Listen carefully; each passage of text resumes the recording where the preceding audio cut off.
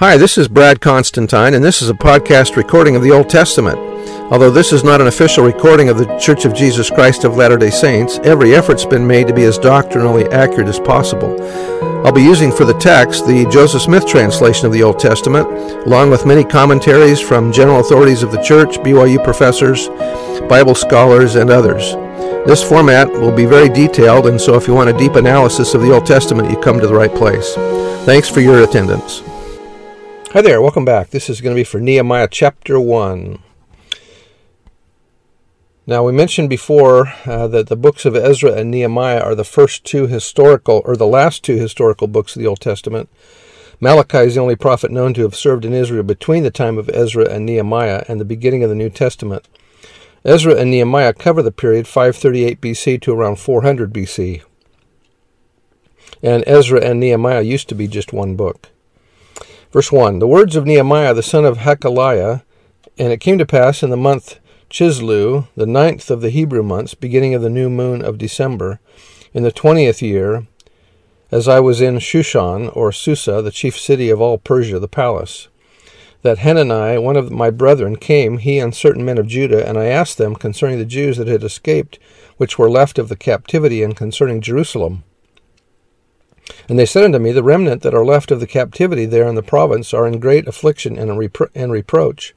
The wall of Jerusalem also is broken down, and the gates thereof are burned with fire. And it came to pass, when I heard these words, that I sat down and wept and mourned certain days, and fasted and prayed before the God of heaven, and said, I beseech thee, O Lord God of heaven, the great and terrible God, Hebrew, the God, the great and the revered, that keepeth covenant and mercy for them that love him and observe his commandments.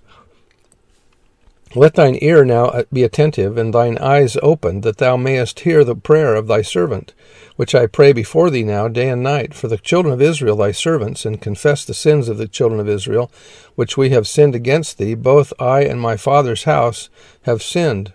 We have dealt very corruptly against thee, and have not kept the commandments, nor the statutes, nor the judgments, which thou commandest thy servant Moses. Remember, I beseech thee, the word that thou commandest thy servant Moses, saying, If ye transgress, I will scatter you abroad among the nations.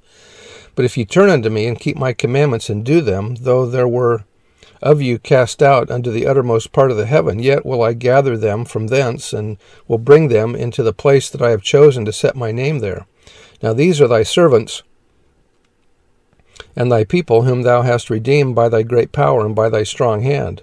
O Lord, I beseech thee, let now thine ear be attentive to the prayer of thy servant, and to the prayer of thy servants, who desire to fear thy name, or reverence thy name, and prosper. I pray thee, thy servant, this day, and grant him mercy in the sight of this man, for I was the king's cupbearer. Ezra and Nehemiah saved Judah from being religiously and culturally assimilated into other ways of life, and from a wholesale defection from the law of Moses. In the Bible dictionary, it mentions about Nehemiah, and the name means comfort of the Lord.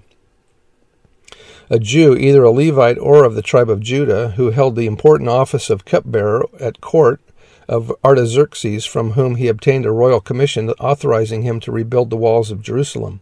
The book of Nehemiah, which is a continuation of Ezra, the two being regarded by the Jews as forming one book, contain an account of the progress and difficulties of the work and its final completion. The book divides into 4 parts. Nehemiah's first vision to Jerusalem and the rebuilding of the walls in spite of much opposition, religious and social reforms, lists of names and account of the dedication of the wall, and Nehemiah's second visit after 12 years' absence and his further reforms. So anyway, that's the end of the chapter, and we'll see you next time. Bye.